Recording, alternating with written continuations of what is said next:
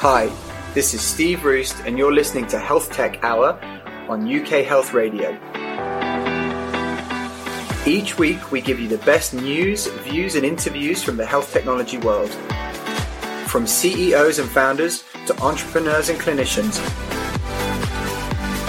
the companies and people that are shaping the future face of healthcare. All on the world's #1 talk health radio.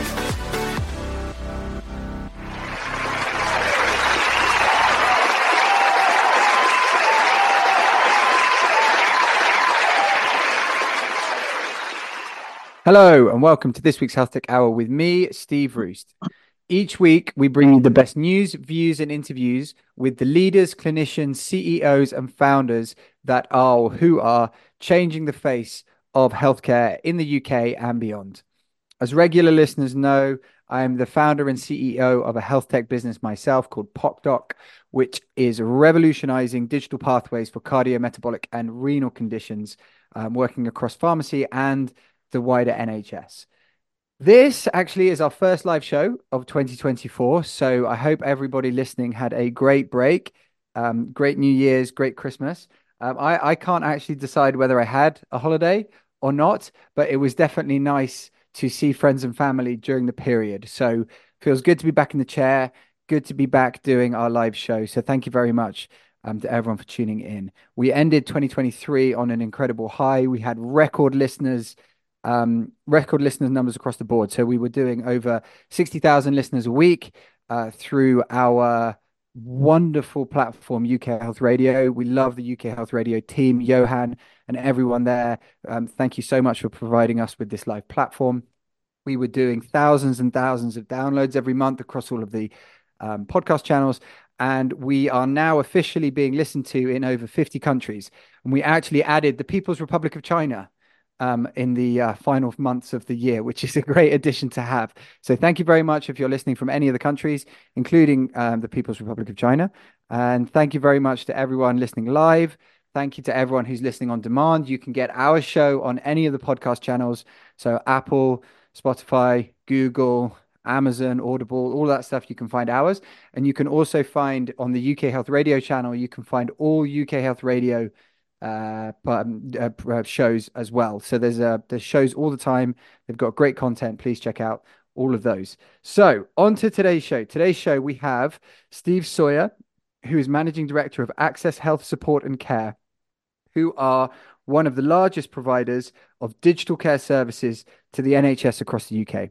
Steve is also a trustee of a charity called SNAP, which stands for Special Needs and Parents. Steve, welcome to the show. How are you? Thank you very much. Yes, thank you for inviting me on. I am very well, thank you. As you say, it's. I think it's nice to be back in the chair. Yeah. It's that kick off we go again. Get the engine motoring. Yeah. And see how fast we can go. Yeah, exactly. It's always like I feel like the first day's back. It's like a first day back at school. It's trying to remind yourself about how everything works, and then you realize that actually it's less hard working than it was. Being with your family over Christmas. In some ways, not always, obviously. It was great to see friends and family, but tricky. So anyway, good to have you on the show.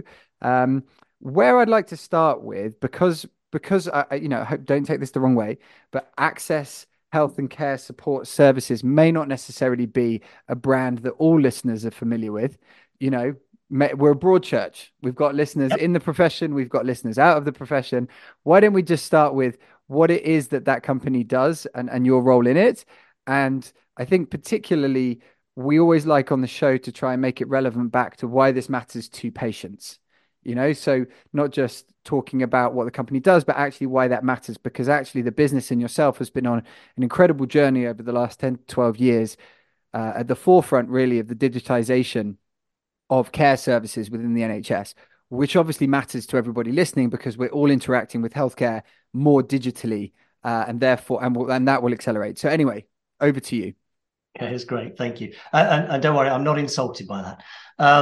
So Access Health Support and Care is a dedicated division working in health, local government and care. And by care, I'm talking not only social care, I'm talking about care providers themselves. So we're a broad church ourselves. And we are one of the largest divisions within the Access Group.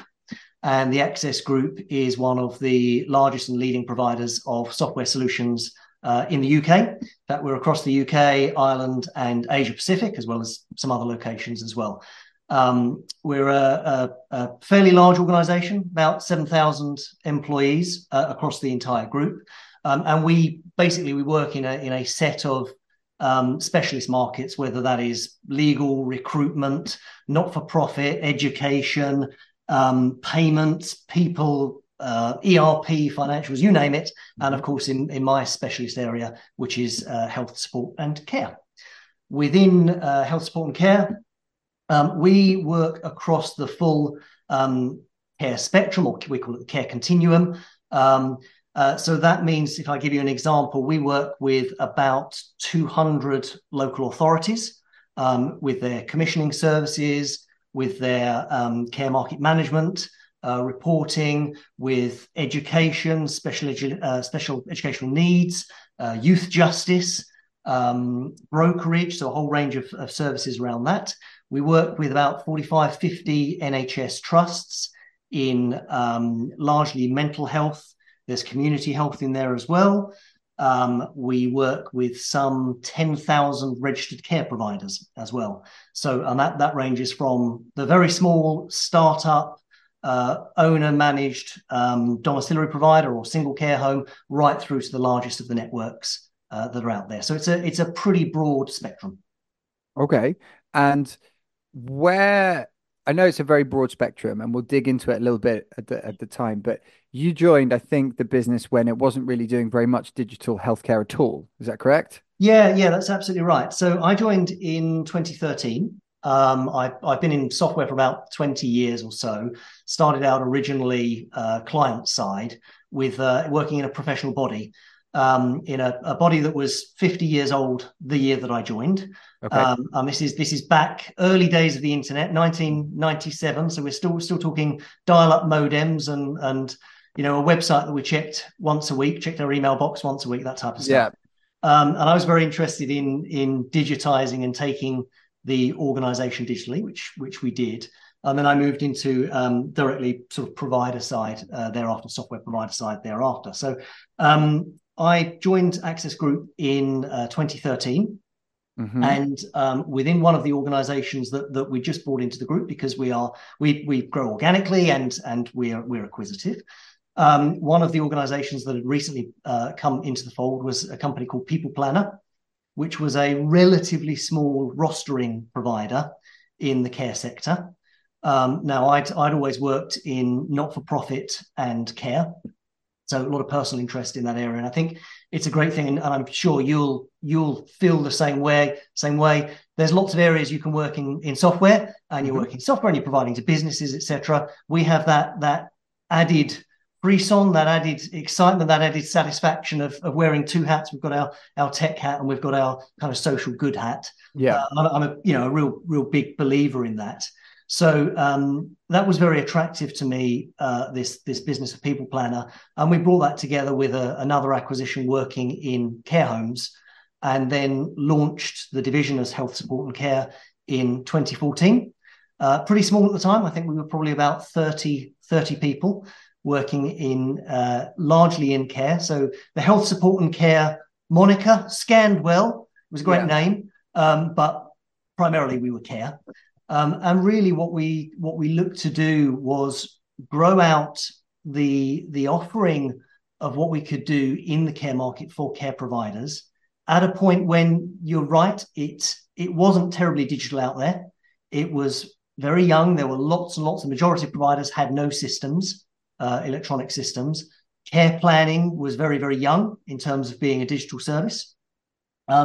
And so we spent that period running right through up until sort of 2020, growing out the offerings that we had within care, so that we could provide a fuller suite of solutions, really with the aim of making care providers' lives easier, so they didn't have to worry so much about the administration, about the logistics, about the payroll, about the invoicing, about all of that sort of stuff, and could really focus on delivering care. Because at the end of the day, that's what you want to do if you work in the sector. So We grew that element out from there, and then really sort of started moving across along the care continuum. And I've used that phrase a couple of times, and I'll use it some more, because I think some of the issues that we see, and these are well known, is it's a pretty disjointed sector, pretty disjointed community, health and care. The fact that there is a dividing line, there's a health and care. Yeah, why is there that? That's a great point. I've never thought too hard about that. Why is there? It, Why is it health and care? So they're quite different things. The delivery of care and the delivery of health are quite different things. They're funded in different ways. In lots of ways, care has been the poor cousin for a long time. It hasn't received the same level of funding, the same level of focus.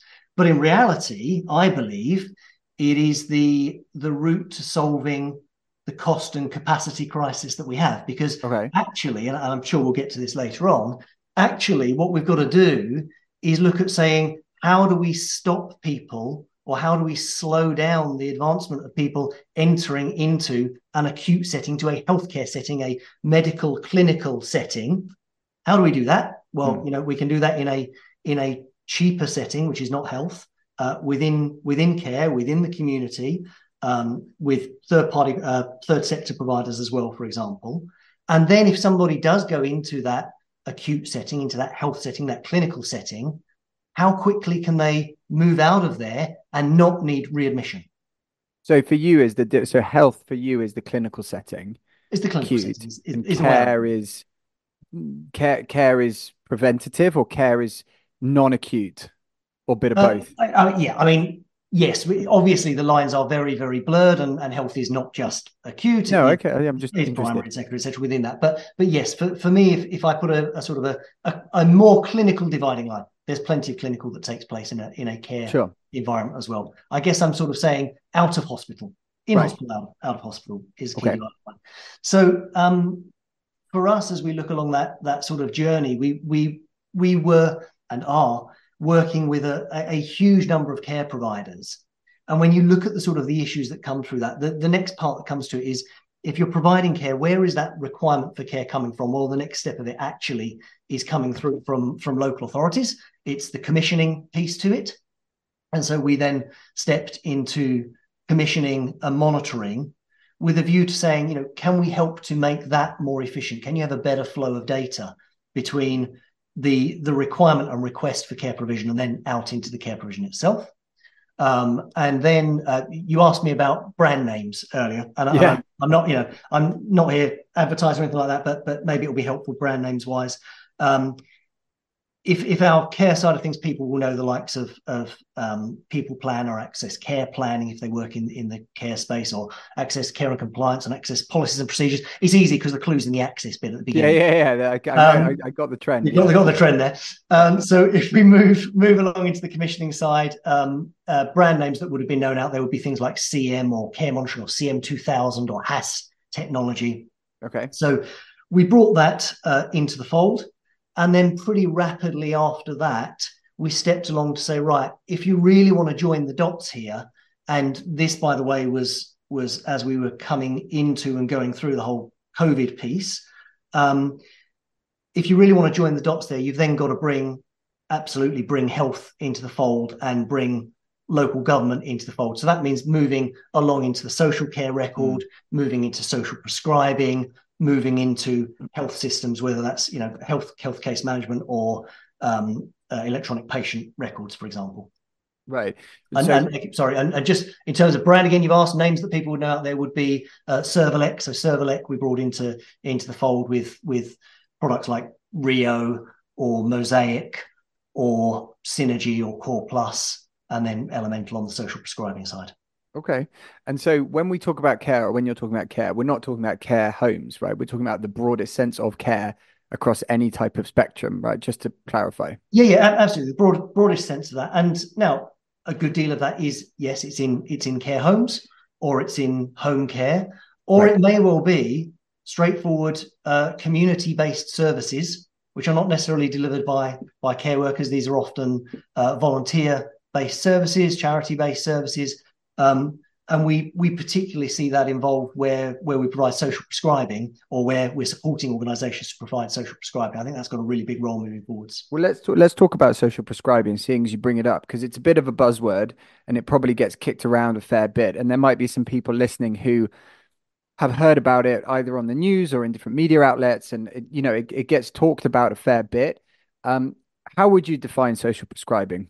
Oh, great question, because I think social prescribing is now starting to expand out into a number of settings. So when I first came across social prescribing, it was very much that concept of, I'll give you an example. Let's say we've got a middle-aged guy who's slightly overweight, who's drinking too much, smoking too much, socially isolated, Hmm. and they go to see their doctor because there's some health issues that are there.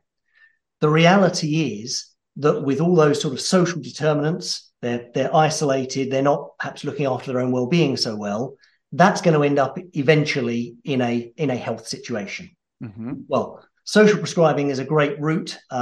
I'll give you a sort of a use case here of a GP actually sitting down with, we'll call him John, and saying to John, you know what, John, we haven't got a problem right now, but you do need to reduce your smoking. You do need to reduce your drinking. You need to get out and exercise. You need to be seeing people. So what I'm going to do is I'm going to link you up. I'm going to use a link work. I'm going to put you in touch with local services that can support in that. And that might well be some form of social group. It might well be a charity that supports on smoking. It might well be financial advice services. Let's say there's a financial situation there, for example. It's a whole series of interactions that can take place in the community to help John to look after himself better, to access resources that are out there.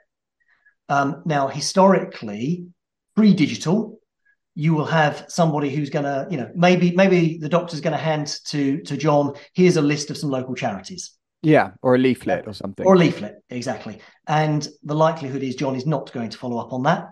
There is no follow-up to it. There's no measure of success for it. There's no great register of services that's available out there. It is unmeasurable, and therefore you don't get the follow-up to it. So what you've now got is digital systems. We provide one. There are others. So Elemental is the system that we provide. And what that does is it effectively enables somebody from the GP to actually refer directly out to those services. And the important thing there is that is then picked up directly by that service, who can contact John, encourage him to get involved, and actually help him to take control of his own well-being. And that's the important thing, actually, is that sort of self-activation piece to Right. it. But presumably this requires those services to actually exist. Yeah, absolutely. But you know what? I don't think there's a lack of those services. There's a lack of Okay. funding for those services, Right. but there's a lot of services out there, a huge amount of services out there, many of which are actually one of their biggest challenges is the outreach to say, hey, we're here, use us, we're available, come and join in, and we can help you, because they are there to help. And when did this concept of social prescribing start to gain momentum? Because, like, on the one hand, it's always been there, the leaflet, the have you spoken to these people? Have you, I think there's someone that can help you, Yeah. but when did it start to become a defined term, with a capital S, capital P? Oh, you've got me there. I'd have to ask my specialist colleagues in this area. Or like generally, I But mean, like order of magnitude, yeah. you know? Well, I mean, we're talking. It is a number of years now. I think there are link workers in pretty much every area Mhm. that are sort of funded link workers. The challenge really is their capacity to deal with everybody that they need to deal with. So Yeah, right. Like it's sort of like because the thing that about the NHS is a little. Have you heard of the story about this might be apocryphal, by the way. yeah, In which case I apologize, but do you remember when those burger chains were popping up? The Shake Shacks and the Five Guys and the all yeah, this type of stuff. McDonald's was coming under a huge amount of pressure because the relative quality was yeah, enormous. The gap was huge. And they were like, why can't McDonald's do organic burgers? And why can't McDonald's do this? And the CEO of McDonald's got up and was like, look, if we make a single change to our menu, we have to make that across all of our restaurants in any given country, which means it's not just a question of being able to, make a few hundred organic burgers. We need to figure out how to make organic burgers for millions of people. Otherwise, we can't make the change. And so I wonder whether it's a little bit like, I've just, without wishing to relate it back so brutally, but if you could, is it either a binary choice? Either the service is offered to everyone that would qualify, or it's only offered until the point that that service is full. Do you see what I mean? Yeah. It's a I know great I'm not trying to put you on the spot. It's more of a no. discussion point. It's a great question. Look, all services are finite. Right. Eventually, I think it's one of the interesting things is that when you look at the NHS and broader health and care at the moment, the biggest problem is capacity, Yeah. and that is demand is huge, Yeah. supply is limited. Obviously, staffing recruitment is a big challenge. So the thing you've got to look at is how do you create capacity? Because with the best will in the world, we are not going to magic up an extra 500,000 staff. It's not happening. No, that's We physically haven't got impossible. to pay for them anyway. They're not there, and we can't pay them. So that's not the answer. So it is about ways of creating capacity or ways of deferring, delaying that higher level of need and reducing that. Yeah, I think it's so social prescribing, as I understood it, was, and I'm sure there's evidence. I've sort of understand it, anecdotally. I haven't actually looked into the clinical evidence, but from what I understand, the kind of view is that it's more effective, or as effective, if not more effective, than potentially, I don't know, putting someone on statins, or or it can be done alongside it to make it more effective, or whatever. It's like there's clinical evidence to suggest that actually a non-pharmaceutical intervention is effective in certain circumstances, which makes total sense as long as those services exist, Yeah. basically. Yeah, no. So you're absolutely right. I think there's two parts to it.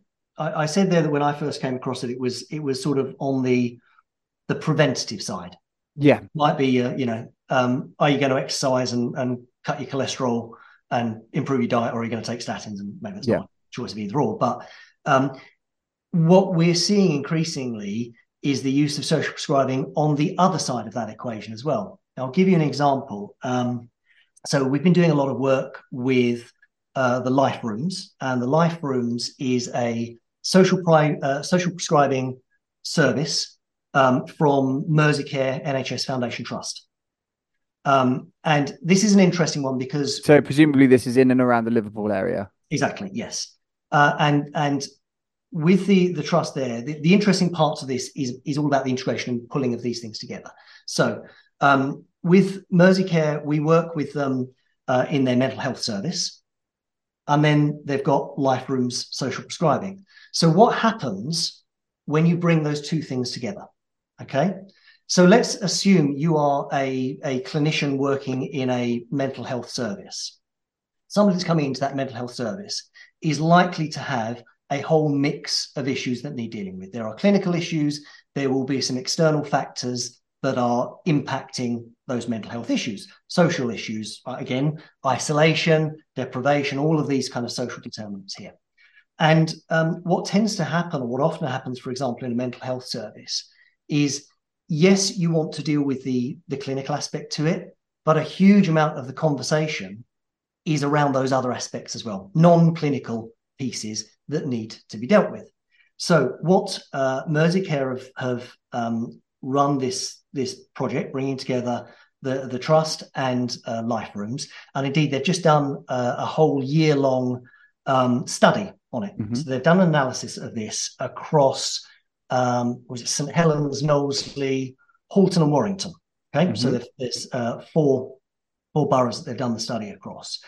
And what they're really doing there is having the clinical conversation in the clinical setting, and then they are able directly via system, so digitally, to refer that individual out to the other community-based services, voluntary services, etc. So the social side of it is handled in the right place in a non-clinical setting. Now, they did that previously, as many would do, but it would have been done in an analog way. It will have been phoning round, it will have been recommending services, etc. Yeah. And interestingly, what they've seen through the analysis, this will be a study that we published in due course.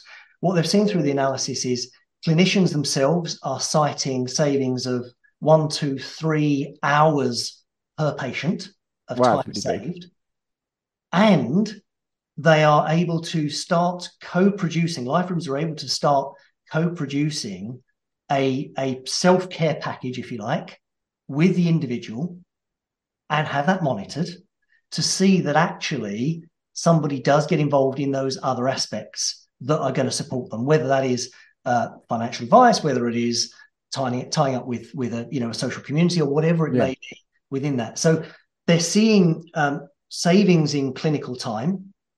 Savings in clinical time it's never going to be a saving in money. What it is a saving in capacity. That's 3 hours that could be spent with other people.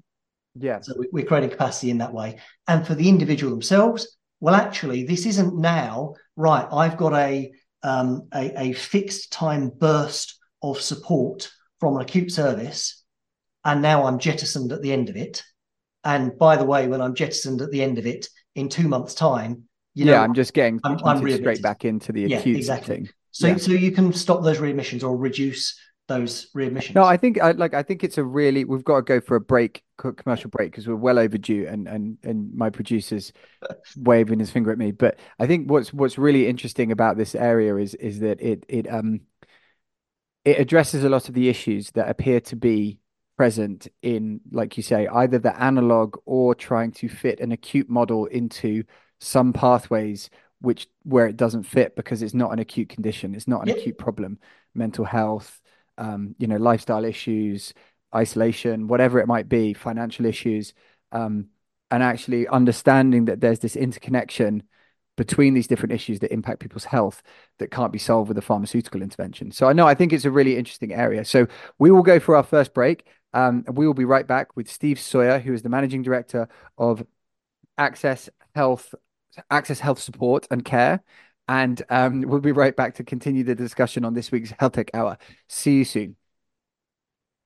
UK Health Radio, the station that makes you feel good.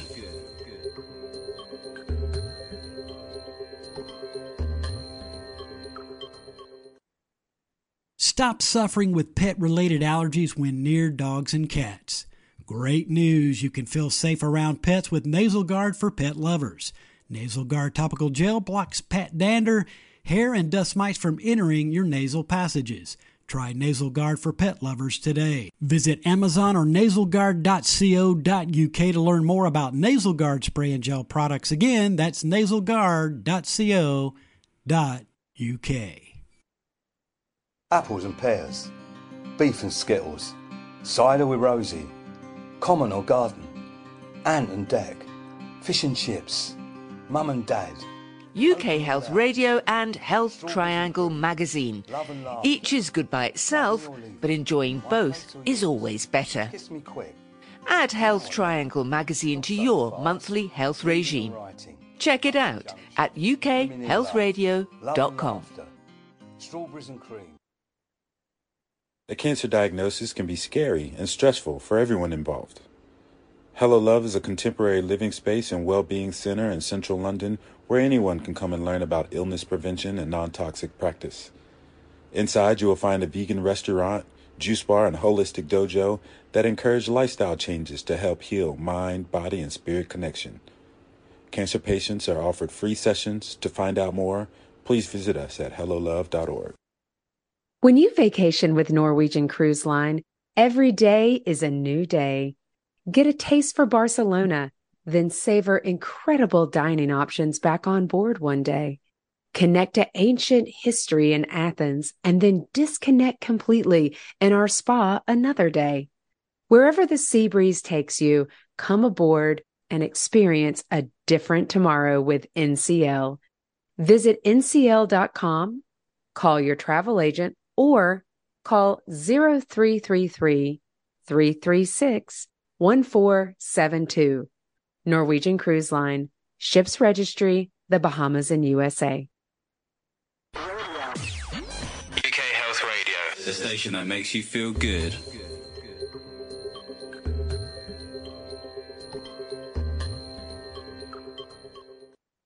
Hello, and welcome back to this week's Health Tech Hour with me, Steve Roost, and my guest, Steve Sawyer, who is the Managing Director of Access Health Support and Care, who are one of the largest providers of digital care services across the NHS. So before the break, we were getting deep into this idea of social prescribing, which is a really interesting area fundamentally, and a really, I think, pragmatic approach to solving issues of health as opposed to this sort of sick care model. But the interesting piece that I want to sort of pick up there, which I know is something that you guys work on, have worked on, or do work on, is around mental health and how digital technology can be used or is being used to address what has been referred to as a sort of mental health service crisis at times in different parts of the media, into the industry trades, um, across different areas of the service. So how have you guys been involved in that, and what's your view on how digital technology can be used to, or has been, or is being used to improve mental health pathways for patients? Yeah. Okay. So yeah, I mean, there's a lot sort of written about this and the mental health crisis, and I think this is one of those things. Plainly, again, I hate keep on talking about COVID, but you know what? It's so impactful for where we are now, why we are where we are now. Part of the piece that came out of COVID, of course, is that it really helped to advance this idea of remote services and digitalization. Yep. That's a great thing. And it's increased waiting times. That's a bad thing, but necessity breeds invention. So that's a good thing for advancing digitalization. And of course, it's caused the government to actually throw some money at trying to make some changes and reforming services. I mean, and I think that, there's a pretty widespread view that it brought the digital health remote monitoring, virtual wards, virtual patient monitoring world on by, 10 years or whatever it is. I mean, there's some like, yeah. before COVID, it seemed like there was still a big, big, big debate about telehealth, for example. Yes. Yep. And whereas now I don't really think there's that much of a debate. It's more around how do we use this and what instances and how do we tweak it and how do we adapt to it? Not like, well, I just completely disagree with the concept. No, exactly right. Exactly right. So it has absolutely moved things on by leaps and bounds.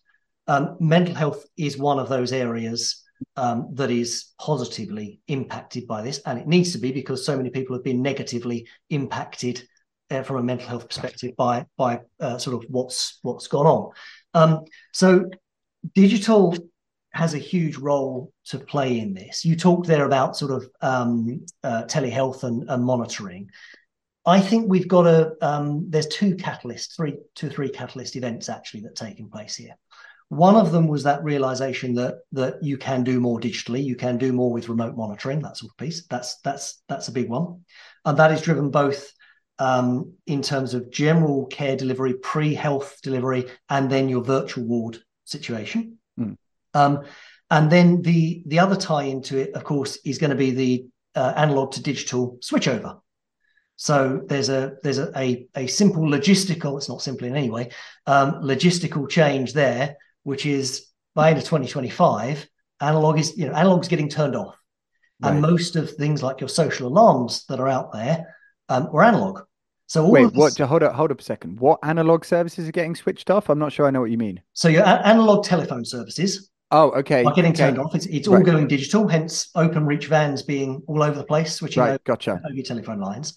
And the important point to that, the important factor there, is that most social alarms that were out there in the world, out there in the UK, run on the analog network. Yeah, we're talking about we're talking about buttons and boxes and pull cords. Yeah. Pull cords. Okay. Now, there are millions of them out there. Yeah. And they are a pretty rudimentary way of supporting somebody. Yeah. Mm-hmm. Now, you've got a combination of factors going on here. We've got the analog to digital switchover. If we're going digital, it means you can do a lot more than just a button and box. Mm-hmm. come to that one in a second. So you've got that piece, and then you've got the understanding that actually we could do more monitoring wise to prevent or predict care outcomes. Yeah. And you've got the advent of AI actually starting to take off and machine learning sort of maturing within that. So what we are seeing is, you talked about mental health. There are things like people have got, their apps where they can feedback on that. How am I feeling today? How am I doing today? Just getting that information back to a clinician, to a team that can be monitored, so we can understand, hang on a minute, this individual is suddenly going to need an intervention. We can intervene now. Now that's active intervention of somebody showing signs that they're going to need some more support. Okay. But actually, what we're seeing through organizations now implementing digital monitoring in place of just the button, which is of course a key part of it still.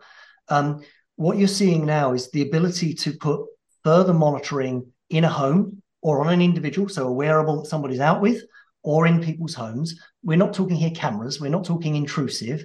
We're talking simple environmental monitoring, or it may well be just understanding whether the front door's been opened or closed, or whether somebody's gone into the bathroom or not, or whether somebody's turned the kettle on, for example. And the reason that is important is, if you imagine somebody is out there in their own home, it's quite hard to understand exactly what's going on. Are they going to go into a decline? Are they going to need some form of health intervention? The real typical one, particularly in aged care, is a UTI, a urinary tract infection. And there are some pretty clear signs of that one coming, and lots of examples are used. And let's use the example of somebody who's getting up in the night, they're going to the toilet a lot, they're not drinking as much. These are typical sort of signs that might come through.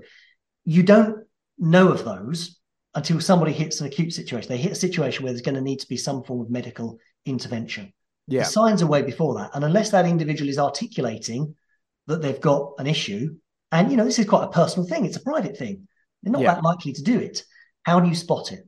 Well, actually, now, if you've got monitoring in the home and there are tens of thousands or starting to be hundreds of thousands of these devices out there now, where actually you have machine learning in place. So you've got a system, somebody's got the monitoring in the home, and you've got a system in place which learns their normal patterns of living, their normal daily patterns. So what's the window of time they usually go to bed, they get up, do they get up at night to use the toilet or not?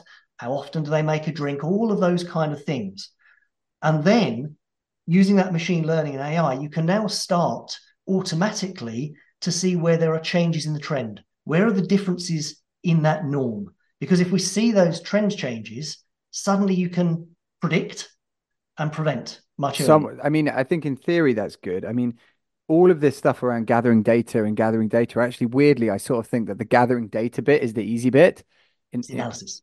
It's A, the analysis, and B, that there's actually a pathway somewhere where that data set is put into that pathway, and then there's a step that says, right, I'm going to look at this someone or something is going to look at that data set, and if it looks like this is the action that will happen. If it looks like that, that's the action that's going to happen. I think that's one of the things that, certainly from our time at PocDoc, and one of the reasons why we've been so focused on delivering whole digital pathways, is that we realize that sometimes just the test isn't enough, or a lot of the time the actual test itself just isn't enough. Yeah. And there's lots and lots and lots and lots of different businesses across different sectors that provide the ability to gather data on different things, but actually understanding how that fits into a pathway that can actually be actually actioned on at scale effectively is really hard. Yeah, absolutely right. I think there's you always need the monitoring element to it, i.e. the end result. Somebody needs to be alerted to those changes, or to be looking at the data. Now, ideally, they're not just looking at the data; they need to be alerted to the thing that's different. I'm going to give you a simple example, and this again is about creating capacity, and this is about end user engagement. So family members, that wider support network, engaging in somebody's health and well-being. Yeah. So, for example, we've got facilities whereby if somebody's got this monitoring in the home, I can have on my app, my personal mobile, as son of somebody that has this, I can put on there for the system to alert me with things that comfort me and things that concern me. So I'm going to get concerned if the front door is opened after 10 o'clock at night, or if it's open, it doesn't get closed again, or if there's something that is unusual in the pattern. My relative is not getting up in the morning, or they haven't. So does this exists? You guys are doing this? This is real world out there with thousands and thousands of users. So, and equally, I want comfort. I want to know Dad did get up this morning. It's okay. He's made his cup of tea. He's okay. I'm okay. I can get on with my life as well. You know what? That's reducing my stress. And where is this being used, and what are the results? So used very, very widely across the UK. We see it directly implemented by individuals, but more often than not, now what you've got is particularly local authorities who are using that catalyst of the analog to digital switchover to say, you know what, I'm going to replace my social alarms, but I'm going to add more. I'm going to put in that additional service because the wider family group is able to support that individual, not just us as a local authority. And then I think in particular, without naming them, a particular London authority that we're working with, who are very much looking at the changes in pattern to say, right, this should cause an intervention right now. Are we still at the point where though we need to learn, because we're still at the beginning of gathering all of the data? Are we still gathering the data to then determine when to make interventions? Because we're still at the beginning of the curve, if that makes sense. No one's gathered this data at scale before, so we don't really know enough now to be able to determine. I think there's two elements to it. It will mature. It will absolutely mature, and AI will come into play where you're saying, right, I've got much larger data models, and I can therefore become much more predictive earlier on in the cycle. Yes, that has yet to come.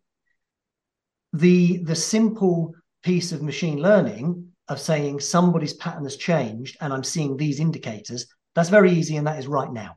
We're doing that right now. So you can have a system which can learn somebody's pattern. It learns it, with increasing intelligence. I think the idea for like a vulnerable person and their family being able to tell if they left the front door open after 10 o'clock at night, that is makes total sense to me. That's a completely, that's a very clear upgrade on the pull the emergency cord or not concept. Yeah. I think I'll give you another example when I say, and I think this is what comes into play when you look at things like virtual wards and how you're going to look after people in their own homes. You want to start sending back clinical readings as well, and you want to understand that somebody is okay, just to ensure that you deliver the right level of health or care intervention at the right time to the right person. There is so much intervention that takes place that is too early, it's not needed. We've got a lot of waste there. It's too late. We could have done it earlier and had it less costly. Or you know what? We've got 16,000 people today sitting in hospital beds that don't need to be there. They could be at home. They could be being looked after if we had the monitoring in place and that information is flowing back. So there's lots and lots of usages for it. Makes sense. A simple one, and this came from a large care provider. They service local authority contracts. They do private. And they also work with their local NHS trust as well. So they're dealing with patients on sort of step-down care or reablement care. And one of the issues that they have, again, this is around capacity, is people request and commission services all in the same blocks. So what I mean by that is I say, right, okay, I need somebody to go in and see this person for a wake up. They're going to get them out of bed, sort their breakfast, meds, whatever it might be. And they commission everybody between 7 and 9 in the morning. And then lunch is, for everybody, it's between 12 and 1. And then dinner is at whatever time. Right. That is a big problem because if you are, and that's a problem in, whether that's a hospital, whether it's a community-based health service, whether it's a care service, because what you're doing is you're creating these huge peaks and troughs of when you need people. Yeah, it's like exactly. Yes, that makes total sense. Yeah. So how about, because we have that in-home piece, I can see that Mary, I'm going to use Mary in this instance, Mary actually gets up at 6 in the morning. Yeah. That carer turning up at 8 is 2 hours too late. And you know what? As a care provider, I've got capacity at 6 in the morning. Right. 8 o'clock is really hard. Well, we've solved dynamic scheduling in loads, if not all other industries, right? Not in care. Yeah.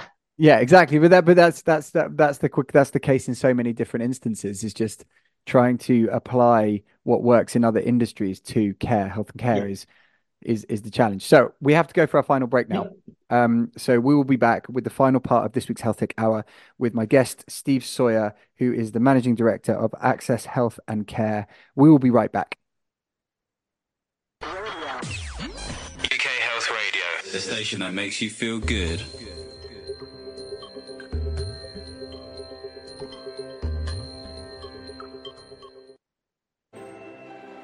If optimising your health and well-being is on your to-do list, then let Revive Active, Ireland's #1 supplement brand, help you put back what life takes out.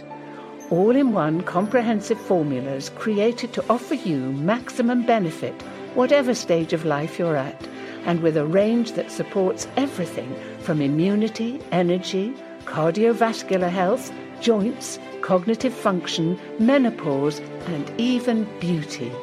We've got you and your family covered. Premium ingredients packed into a powerful daily sachet. Simply mix with water to activate for a flavourful health drink. Perfect at home or on the go. Revive Active. Available at selected Holland & Barrett stores, Well pharmacies, and online at Amazon and reviveactive.com. Super supplements for a super you. Nature's Medicine for Modern Living, a people and plants dialogue hosted by Sophie.health. At Sophie, we bring together experts and voices who rarely cross paths. Our quest is to illuminate the ancient world of plant medicine and reimagine it for the connected age. Join us to explore new boundaries of digital personalized medicine with deep roots in the natural world, and hear from our community of international pioneers who are validating this new paradigm and improving how we feel, sleep, and cope with daily stresses naturally. Sophie.health, reconnecting people and plants. Once upon a time, human slavery was just a fact of life. Right now, animal abuse is often considered normal. In time, it won't be. Animal Aid campaigns peacefully against all forms of animal abuse and promotes cruelty-free living. Check out animalaid.org.uk. It's time for a kinder world. UK Health Radio, the station that makes you feel good.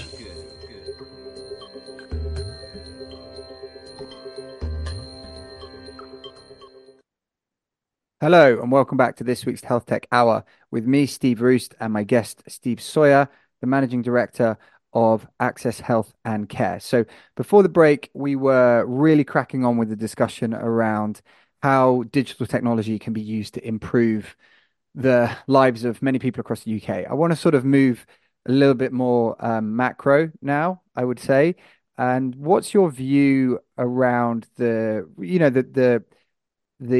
discrepancy between the sort of view that's perpetrated in the media around the NHS in perpetual crisis versus the huge and probably unprecedented amount of innovation, growth, excitement, new ideas, new visions, new ways of doing things that is happening on the ground within the NHS. So how do you reconcile both those things, and what's your view on that? It's a great question. So look, I started my career doing PR for PR back in the Ep90 days. Yeah. So that's kind of existential, right? It is. Yes. Yeah. Meta PR. That was exactly. Meta PR. Doing public relations for the public relations sector at the time of Patty and Eddie. Okay. So I had a somewhat baptism of fire and dare I say slightly jaded view of the media. Mm-hmm. And of the press in particular. I shouldn't say that. They won't like me now. But anyway, I think, look, sensationalism, bad news stories, all of those things gain attention, sell papers, get clicks. Right. The reality is that that's not really what it's like on the ground. Yes, of course, there's some of that. Yes, there's struggles and all the rest of it. What do we see? what do I see? I have never seen the level of innovation that we see going on right now. There is so much happening out there. There is so much technology. There is so much focus on technology solving real problems and evidence of it happening, real problems that again get better outcomes for individuals, quicker intervention, better outcome, earlier outcome, all of that good stuff, and create capacity. And again, I think this is a necessity, that the crisis that the media loves to talk about. Well, that is the mother of invention. Right. What we see is invention everywhere. I'm looking at businesses all the time with invention, and indeed, we've got a whole roster of partner organisations that we work with who have got wonderfully inventive tools out there that solve sometimes big problems, sometimes very niche problems. But either way, they're problems that need solving and have an impact on people's lives. Yeah, I think it's really interesting. Obviously, I see it as well from the innovation side. And, we work across the country with a number of NHS trusts and organizations from the community through to, larger areas. And there's a massive, massive delta between, and I'm not saying what's perpetrated, what's in the media is wrong, because obviously there's a lot of statistics that are, I presume, true, although I've not fact checked them myself around backlogs and different things. I would assume that stuff is sort of empirically true, but it's also empirically true that there's more effort than ever, I suspect, going into solving the issues, I would think. Yeah, no, definitely that's definitely what we see. And this is if you work in this area, in this sector, you do it because you care. You do it because it has real meaning.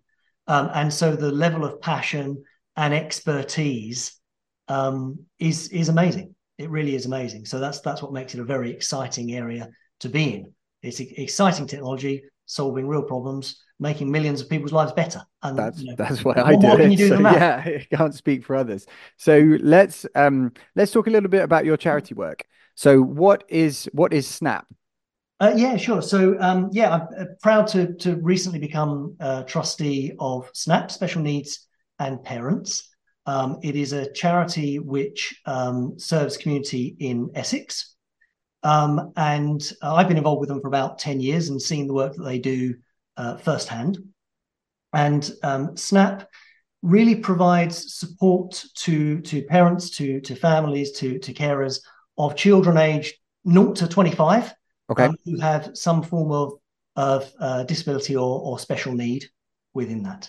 And really the focus of SNAP, where it's perhaps different to some, is it's very much about supporting the whole family, supporting, the clues in the title, and parents at the end of it. So supporting parents to help them get the information they need, gain the resilience that they need, know where to find the services that they need, because it's a pretty hard and emotional place to work. So SNAP, as I say, is in its 30th anniversary year. Wow, that's a long run. Is brilliant. Yeah, absolutely brilliant. Wow. Provides services to, I think, over 4,000 families a year.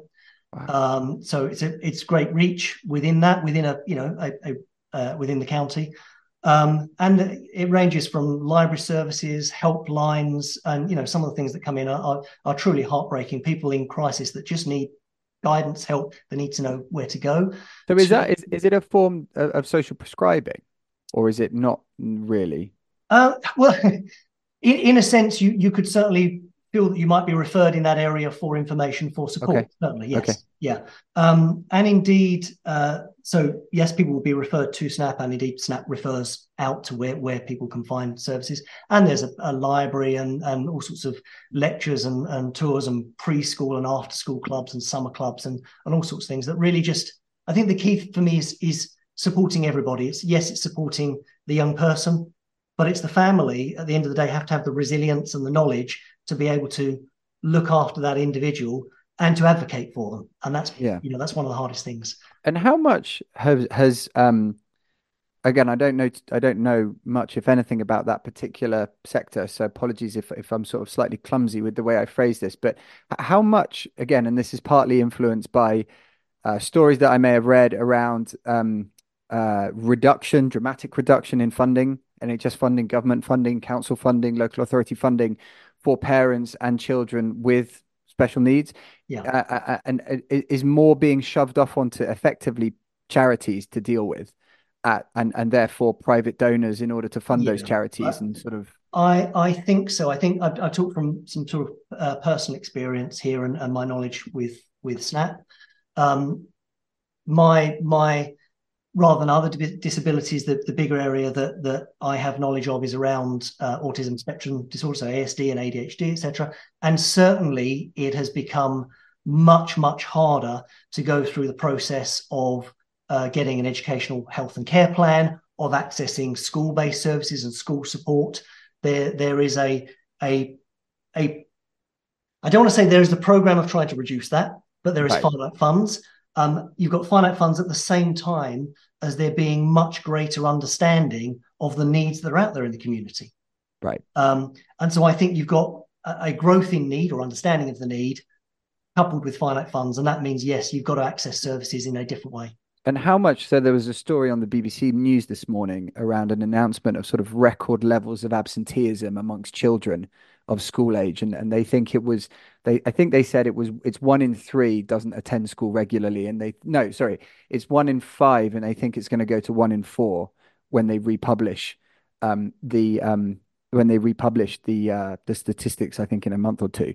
And how much of that overlaps with lack of school-based, as you said, provision for certain issues, conditions, disabilities, needs?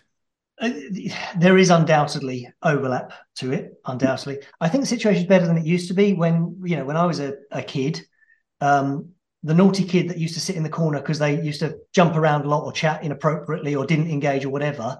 Nowadays, we might well identify and say, you know what, actually, there are some underlying issues there. I think there's better understanding of that now. So it's better in that way. But certainly there's enough teachers and schools out there that don't understand the problem or deal with it enough.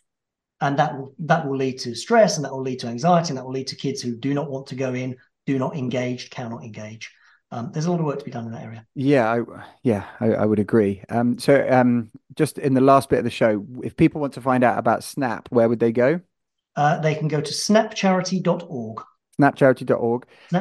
And that's the end of the show. We've come to the end. So, Steve, thank you very much for coming on. Thank you. Thank you for inviting me.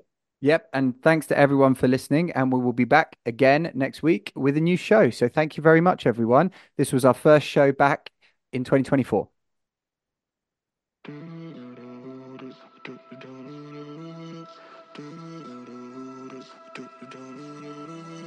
Wrap me up in diamonds, cover me in gold, but nothing they could buy me made my heart whole. I'd given up on romance, then I found you. Ain't it crazy what love can do? Crazy what love can do. Can someone tell me what is happening to me? You're my oxygen, now I can find breathe. Didn't care for anyone until it was you. Ain't it crazy what love can do? Crazy what love can do. Da da da da da da da da da da.